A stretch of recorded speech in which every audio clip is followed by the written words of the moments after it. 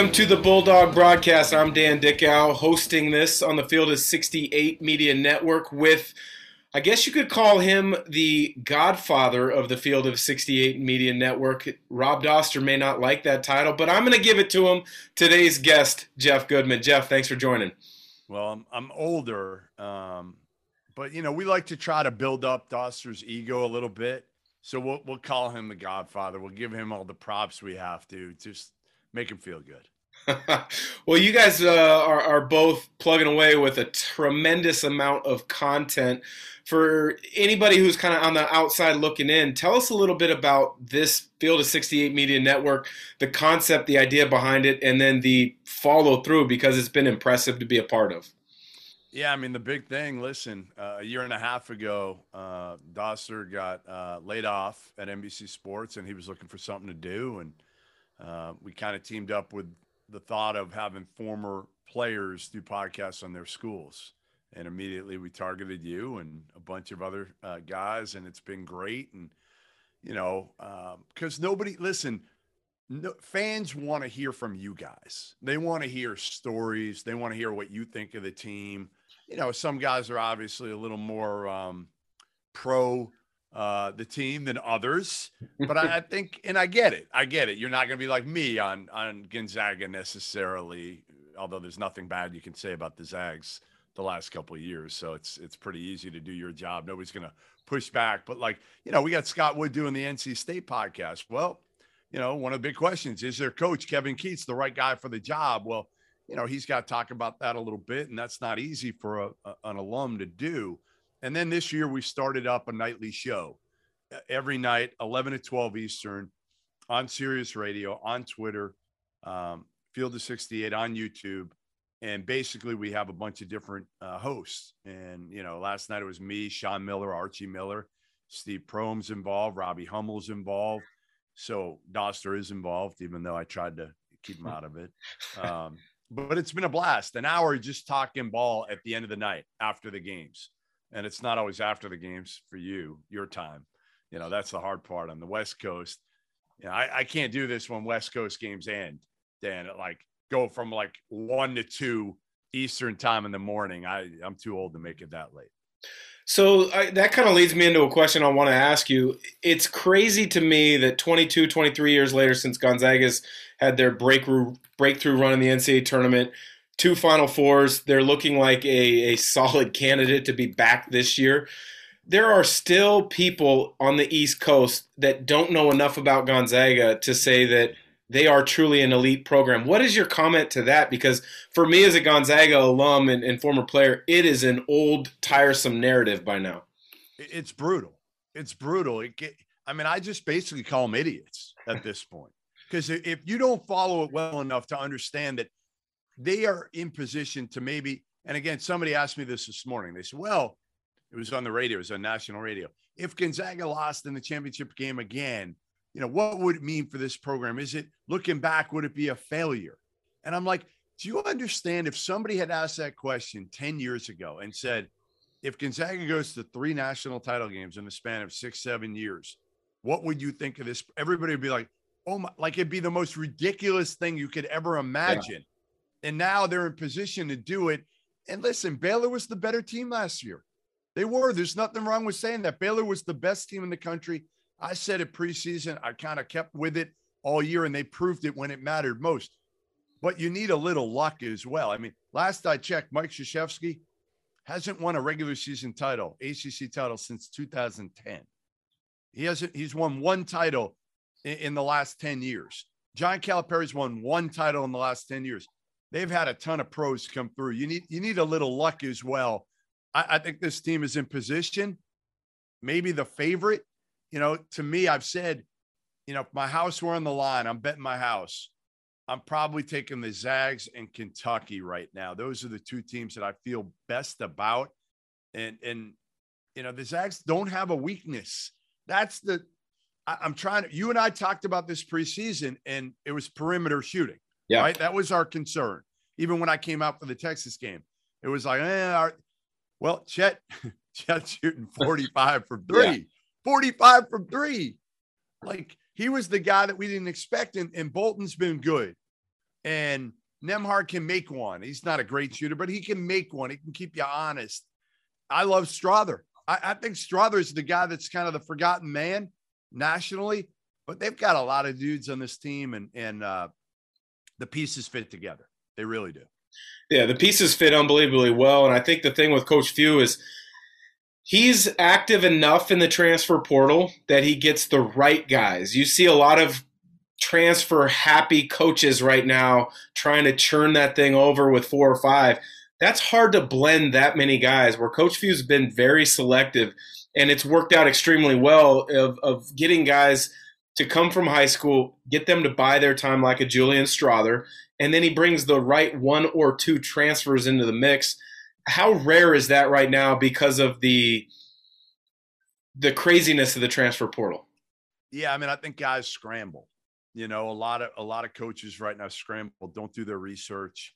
Like, I know when Nemhard came from Florida, when he transferred, I talked to Tommy Lloyd a ton about him. You know, he's reaching out to me. What do you know? These guys are doing their research and picking. They're able to kind of handpick to some degree. Yeah. And not always. You're going to miss on some dudes, but, you know, they're not having to fill 4 or 5 guys through transfers. And when you have to do that, then it gets hectic and you make mistakes. But when you're only picking out 1 or 2 a year, it makes it a lot easier to say, hey, I know we need a point guard, or I know we need a shooter. Let's focus on that. Let's do our due diligence and find the guy that fits not only what we need, but what fits in Spokane as well. Yeah, and fitting in Spokane is a different and unique beast. I've lived here for about 9 years. I love it here. My family loves it here. But it's not for everyone because it's cold in the winter times. It's a smaller city than your Seattles, your Portlands, your LAs on the West Coast. And so I think a lot of schools try to recruit against those topics. But if you're all about basketball and all about college basketball, I can't imagine there's a better place to go to school nowadays. What's your take on that? Yeah, listen, and then you throw NIL in there. Yeah. And those dudes can get paid. I asked Timmy when I was out there for the Texas game. You know, I tried to get a dollar figure, sort of like a general. He wasn't going there, and I'm sure Chet won't either. But they're getting paid. Let's face it, those 2 are getting paid. And I wouldn't be surprised if all the way down the line, the Nolan Hickmans, the Hunter Salases are getting paid pretty well as well. Because, again, it's all about Gonzaga basketball there. You know, Creighton is all in Omaha is all about Creighton basketball. Those are the places that I think, again, now you can sell the culture, you can sell winning. I think the only detriment for Gonzaga is selling the exposure in league play. Mm-hmm.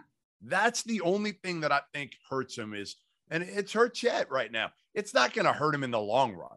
Yeah. But if you're a guy who loves attention, Dan, it does hurt you because you're playing late at night and you're playing in the WCC. The WCC is actually, I don't know if it's better this year because BYU's fallen off now. Let's face it. We thought it was really good early when BYU was rolling, and St. Mary's is good this year. I saw them in person. They're not overpowering. USF's good. They're probably going to get in the tournament, but they're not great either. We probably overrated the WCC early because BYU looked really good, and then they got hit with some injuries up front. But I think that's the biggest drawback is probably the exposure for a kid that wants it in conference play, as opposed to the ACC, which stinks this year. But you know what? They're still on TV every single night at 7:00 and 9:00 Eastern. Well, a quick thought about how to fix that. And on the topic of the WCC, I think it's a legit 3. BYU's net is still good enough to keep him on that bubble conversation. I'm pulling for him because a West Coast Conference guy like myself, I would love to see it. But on the fix of the exposure problem, what if the WCC started playing afternoon games on Saturday to have a primetime slot on an ESPN, on a CBS Sports Network? Because that's the biggest issue. You live on the East Coast. You love college basketball, but an 11 p.m. start tip time is hard for you, I can only imagine. It sucks. I mean, seriously, I'm older. Like when I was 25, it really didn't matter. Right. Yeah. But now my wife's sitting next to me. She's sleeping, and she's waking up and looking at me like, when are you going to turn off the damn TV already so I can actually go to sleep? So I get it. Like, I get it for people on the East Coast, it does make it hard. Gonzaga can do that on a Saturday. There's no other team in the WCC that can say, hey, we want to play. Like if BYU says, hey, we want to play on the 4:00 slot on Saturday afternoon. I don't know if it works. I don't know if they can get that done. And again, how early can you play on weekdays? You're not playing a 4:00 local game. You could maybe get away with playing more 9:00 Eastern games and play at 6:00 local time. And that's where most of the regional games that the crew that I call the games for, those are all 6:00 tips. Right. And that would be, I think, beneficial for the national games to be at that slot as opposed to the 8, because that's a different one. Yeah, 8's hard. 8's hard. 6 is easy. 6 is easy. You're done at 11:15 Eastern time. That's no problem. But a game that starts at 11:00 Eastern is hard for people to tune into. You can't blame them, especially if it's Gonzaga Pepperdine or Gonzaga Pacific or Portland. Again, BYU, St. Mary's, USF right now, they have some pop to them. I think people would be more apt to stay up, but some of the bottom feeder teams in the league just don't have any juice. Before we move on to the next topic, let me tell you guys a little bit about our partners over at Bet Rivers Sportsbook. If you haven't signed up with Bet Rivers yet, now's the time, because they are offering a $250 match bonus for your first deposit. But what sets them apart is that they require just one playthrough to turn your bonus into cash money. With their new Rush Pay instant approval, withdrawing your winnings is safer, more secure, and more reliable. With basketball season tipping off, get in on the action by going to betrivers.com today or by downloading the BetRivers iOS app. Must be 21 years or older. Gambling problem? Call 1-800-GAMBLER. To go back to the topic of NIL and opportunities across the country for college athletes, I own a gym here in Spokane, Shoot 360. I've actually got 2 clinics coming up with a couple of Gonzaga players, Rajier Bolton on Sunday and then Ben Gregg on Monday. There's a couple other guys that we will probably do clinics with in the spring to give them a little bit of opportunity to make some walk-around money. But when you look at the NIL, is it become more the wild, wild west that people are concerned about, or is there actually a decent structure to it and you think it's going to work in the long run? Well, I think some programs have it figured out and have been ahead of it, and others are catching up. I know like Kentucky, Creighton, some of those programs are dealing with a guy who runs camps, right? And these camps, and he's also got autograph sessions with it. He ran, I think, Kansas, Kentucky fantasy camp, and they're dealing with some of that stuff. So some of these schools have been ahead of the game a little bit and been able to take advantage a little bit earlier than others that are still fighting from behind. And if you're fighting from behind and you're going up against one of these kids, and, let's say Kentucky can say, or Kansas, hey, you're going to get a minimum of $200,000, or hey, Ty Washington just left here. He made whatever. I'm using this figure, throwing it out, $200,000. And that kid is also considering another school that's saying, hey, I don't really know what we can do. We could probably give you $50,000. Well, where are you going to go? If you're a kid, what are you going to do? You're going to probably take the $150,000 difference. And I think that's so smart of the programs that have gotten ahead of it. I know Gonzaga, they had a seminar early when it was announced so that their guys knew what to expect, knew what the roadblocks might be, knew how to handle it properly. Because I think you're right, the ones that were slow are behind now moving into the transfer portal. And then the recruiting of freshmen for next season. So, well, Jeff, I appreciate you joining. Always appreciate you involving me in the Field of 68 Media Network. I look forward to catching up again real soon. I got one. Wait. Yeah. I got one question. All right, what is it? I got one question. So for the expert on Gonzaga basketball, what is the one thing, in your opinion, that could hold Gonzaga back from winning a national title? What is their weakness today, if there is one? The one thing that I had told you early in the season, and it looked like it was going to hold true, was the three-point shooting. They've cleaned that up to a certain extent. I think a big part is Chet is playing and shooting with a lot more confidence. And I think, guys are understanding where their opportunities are going to come from. But the one still kind of question mark at times is if it gets to be a slow, grinded out, foul fest game.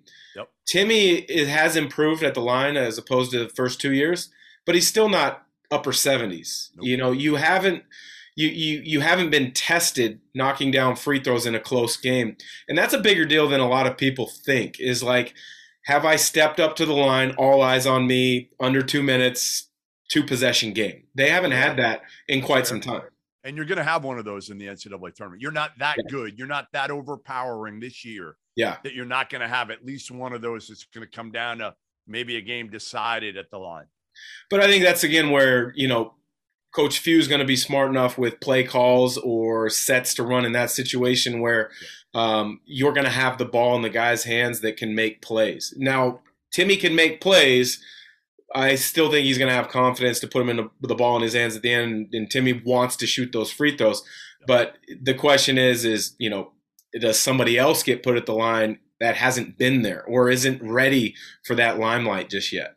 Yep. No, it makes sense. That makes sense. That's, that's a valid point. And if that's what we're talking about, that's way down the list. That's think about it. Most teams have glaring weaknesses. Yes. Gonzaga has no significant weaknesses, in my opinion. That's why, to me, I would say they're my favorite to cut down the nets in New Orleans. And you better be there. You better be there in New Orleans. Awesome. Well, I love it. I've got flights planned. My hope is that, yes, I will be there doing a little bit of work, but also doing a little bit of enjoying Gonzaga at the Final Four. So thanks again for joining, Jeff. This has been the Bulldog Broadcast on the Field of 68 Media Network.